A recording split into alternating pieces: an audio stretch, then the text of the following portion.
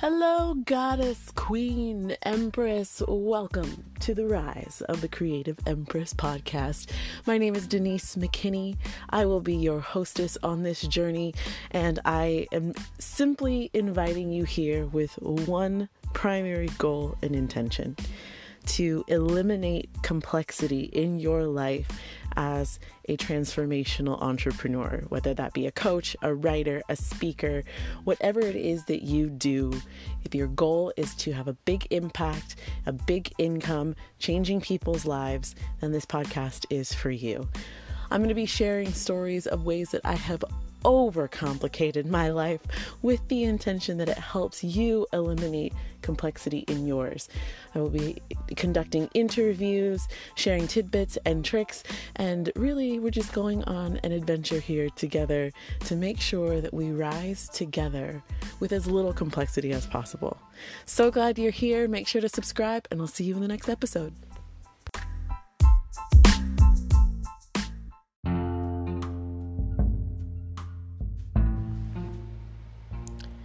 Just a quick note for listeners. As a cisgender woman, I use and identify with many traditionally feminine pronouns. That said, it is my goal to be as inclusive to anyone who identifies as a creative coaching entrepreneur. So I ask lovingly for your patience, for your openness, and for your communication for any offense that I might unintentionally make, so that we can grow and rise together.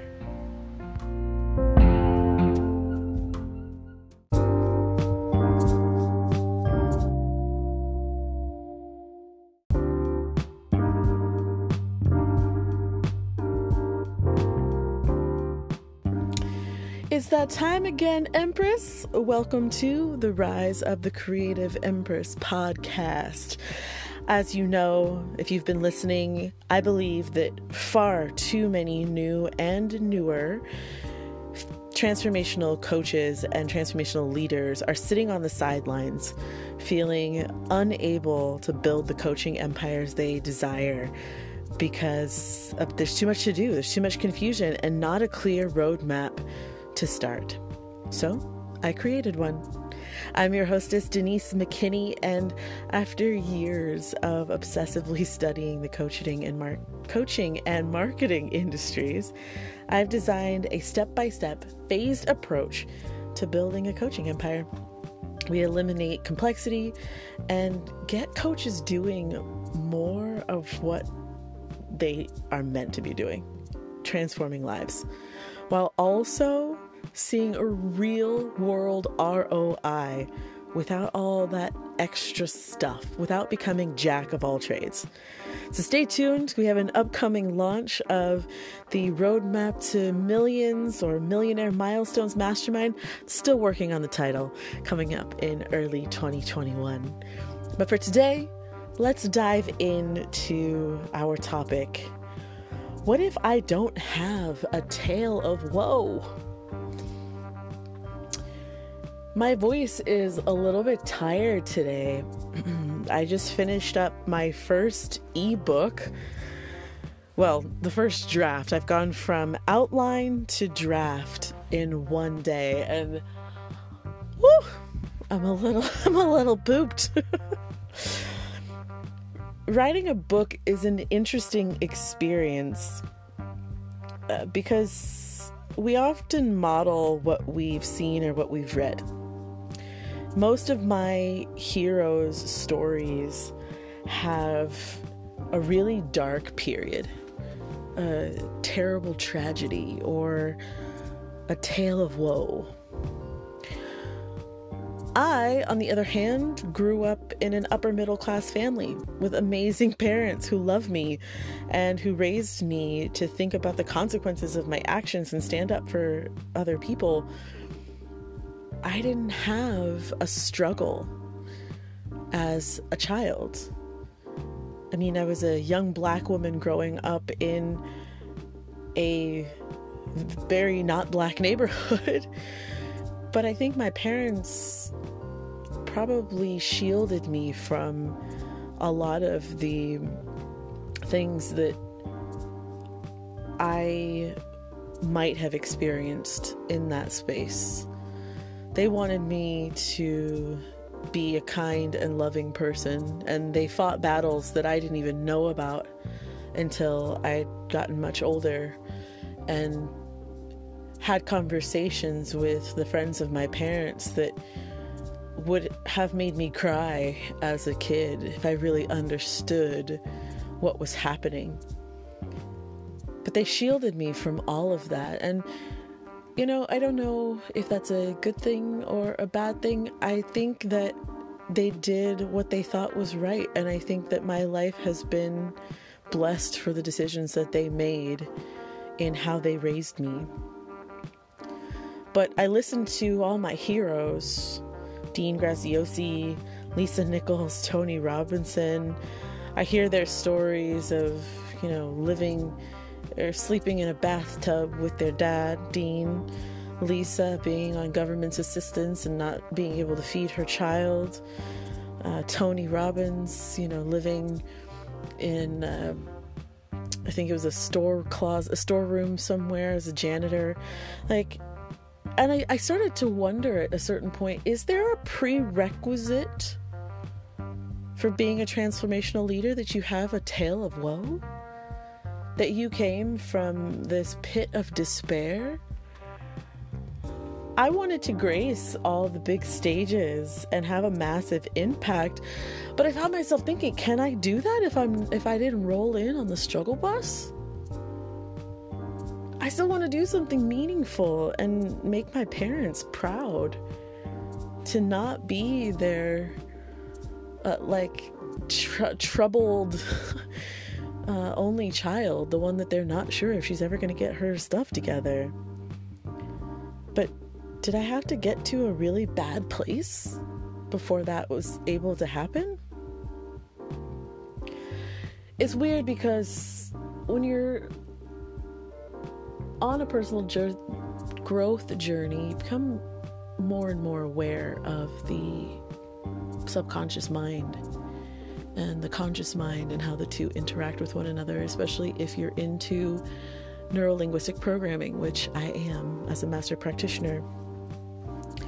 And at one point I started to, I do think at some point it actually sunk into my subconscious. I began to equate massive success in transformational leadership and personal growth with struggle. Instead of a star being born, an association was born, and it wasn't a good one. One way that I figured out to create struggle is to overcomplicate your life to the point of repeated failure in order to feel justified in your impending rise.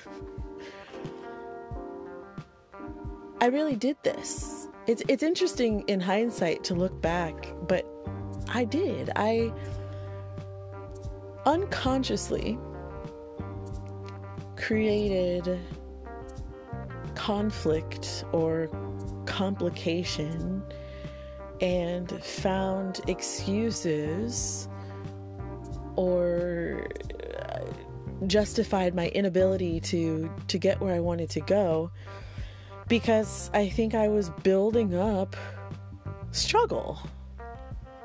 But it was never going to be the kind of struggle that the mentors that I looked up to had gone through.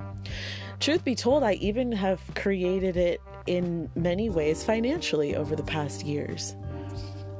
And again, subconsciously, I'm like, my bank account has to be at zero so I can tell a story of rags to riches when I go on stage and let people know that it is possible to change their life. What the hell? What the hell? How does that even get in there? I do know, but still. I had to ask myself this question. I had to wake up. I had to realize, as so many of these mentors were telling me, that what I have to offer is important and it's relevant. even if I wasn't ever on government assistance or unable to feed my kids or living in my car, I have been blessed. And so have those people with those stories. My life has given me gifts in a different sort of wrapping paper, and they are just as valuable to me and the people I choose to share them with. All of ours are. Our rags to riches isn't always just about money. It isn't always just about struggle. Sometimes the rags to riches are the poverty mindset we have in our mind, the way that we look at the world. I was talking to my boyfriend yesterday. You guys probably hear a lot about him because I talk about him on this podcast a lot. He's just a wonderful, wonderful person, and so blessed to have him in my life. And even he and I think, have been, and I don't know if he would agree with this, but blessed with some struggles in our relationship. But they're nothing like some of the things that you hear about. They have been opportunities for us. They have been places for us to grow. They have been places for us to choose one another in a different way and to choose who we want to be relative to one another. And I think that's what life is. Again, I've mentioned in previous episodes that I'm a fan of Neale Donald Walsch and Conversations with God. And I think that we create even, and this is on a very esoteric level, so stay with me if you can, but we create these experiences that give us the opportunity to create and be more of who we really are. And even though I was sitting there thinking that I needed to create these experiences, these tales of woe, no, it's not necessary. It is not necessary for me to decide who I want to be and to choose different experiences to express that into the world. So I decided to get my shit together and stop creating conflict and struggle and design a system that would help me get from where I was to where I wanted to be. And it took time to realize the main problems, the overcomplication and the lack of community and, you know, the systems that were missing, and figure out what gap it was that I needed to fill for myself, and that I wanted to help other people do the same thing. And a bigger thing was to stop apologizing and feeling small because my story wasn't bigger or more transformational, because I didn't have that tale of woe. I do tend to isolate. As an only child, it is an interesting residue, I will say. And it's something that I continuously am working on overcoming, even within my own family. I did have a tragedy in my college years. And interestingly enough, a lot of my friends, when they find out about it, they're like, "What? How did something like that happen to you and you never said anything?" And I think, at exactly what point do you have that conversation with somebody? I mean, it's like, okay, we're having our Reveal Our Tragedies day. You know, that's not really how it works. But I remember there's not a moment of growth at the time that it happened. It was something that happened later upon reflection. But I remember going through this incredibly difficult experience in college. And it was a death of someone very, very close to me. And I remember all the people in my life showing up, my mom, my dad, they came from out of state because I was in New Mexico. My best friend came. And after the funeral, sitting in my dorm room with my best friend, her eyes were red and swollen. And she said, "I don't know how you did it." And I looked at her in kind of a daze. I was completely dazed out for most of that year, actually. It went on for a while. But she said, "I think I cried more than you did." And I thought, really? Because I felt like I was dying inside. I felt like someone had torn my heart out, thrown it on the ground in front of me, and then eviscerated it while I watched. So I didn't understand that somehow my mechanism of keeping things to myself, of isolating, had caused me not to show that. It went so far at one point when I came home for break, not long after that happened, and there was a Snuggles commercial, I think it was, that came on TV that triggered me.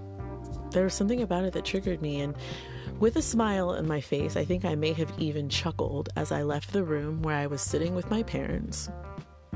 I walked around the corner into the hallway, the darkened hallway, and where they couldn't see me, and crawled to the bathroom, curled up into a ball, and bawled my eyes out. The thing that I remember was the wall separating the bathroom from the living room. Like, when I thought about it, my parents were right there. Even though I'd walked halfway around the house to get to the bathroom, in reality, they were only 5 feet away. And I couldn't go to them. I could not go to them and say, "It hurts to be alive right now." And so I wiped my eyes, splashed my face with some water, went to my room, made sure I looked okay, and went back and sat back down on the couch and acted like nothing had happened. I have that tendency, and it is not a strength. It is not a strength, I know that, to hide, to not share my story, even the ones of struggle. And I remember telling a friend of mine, my best friend, in fact, when she was trying to commiserate with me on some stuff that was going on in my life, because I have had things happen in my life. And she said, "I don't know how you do it." And I remember saying, "Well, there are people in the world with bigger problems."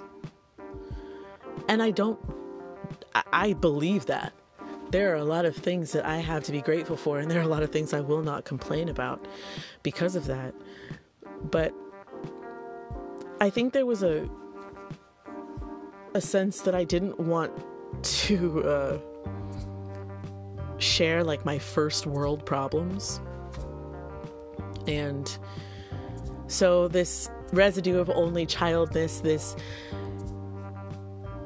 weakness parading as a strength. Because I know people would tell me, "Oh, you're so strong." And I was like, yeah, sure. If you touch me, I will crumble. But if I need to maintain that illusion, that is what I will do.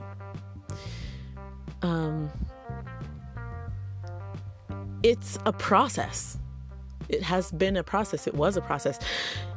This podcast is an ongoing part of that process. Sharing the stories of my life, sharing the things that I've experienced in the hopes that somebody will gain some insight or be able to resonate with something and get some value out of it.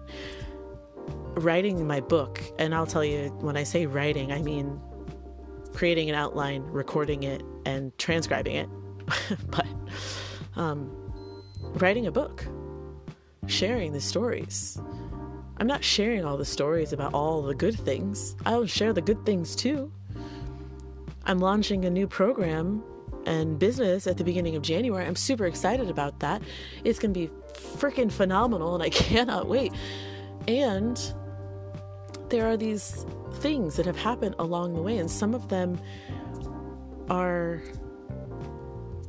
maybe, when I look in comparison to other people, I could say smaller or not as devastating, or whatever the case may be.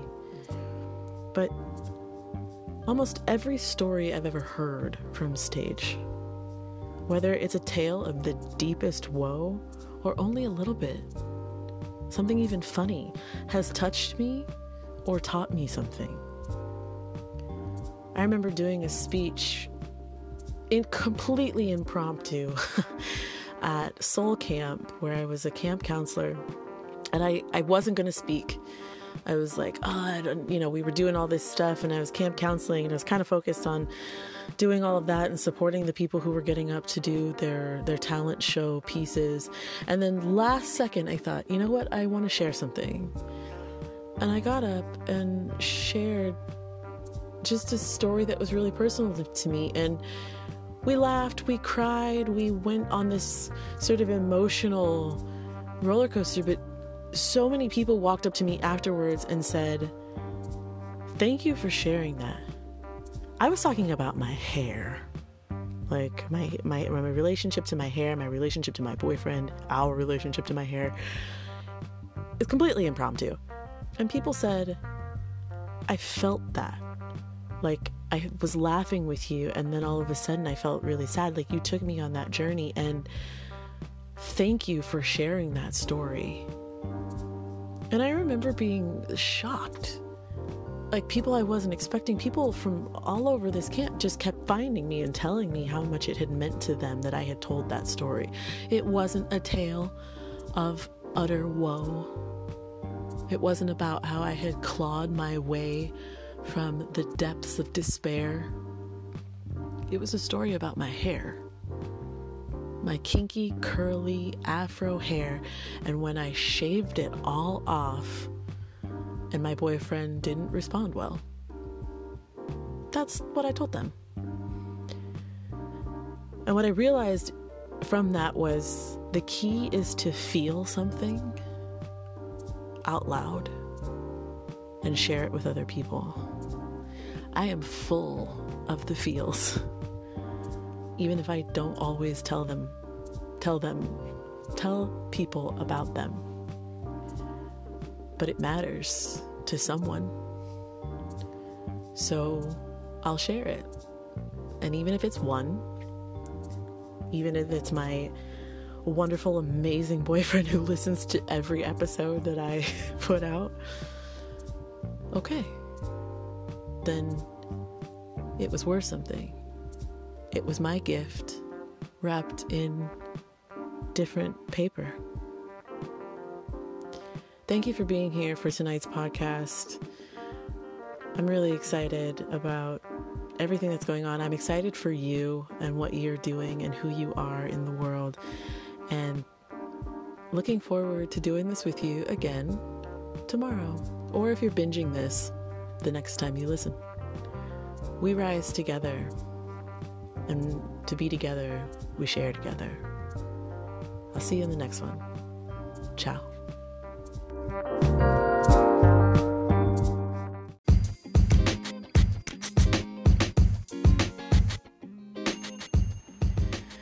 Ooh, yes, girl. I hope you loved that episode as much as I loved making it. If you haven't already, hit the subscribe button. Join us for our daily dose of complexity elimination. That's what this podcast is all about. You'll be learning strategies, mindsets, hearing interviews, all with that one focus. And if you know somebody who needs this, please share it with them too. We rise together here at Creative Empress.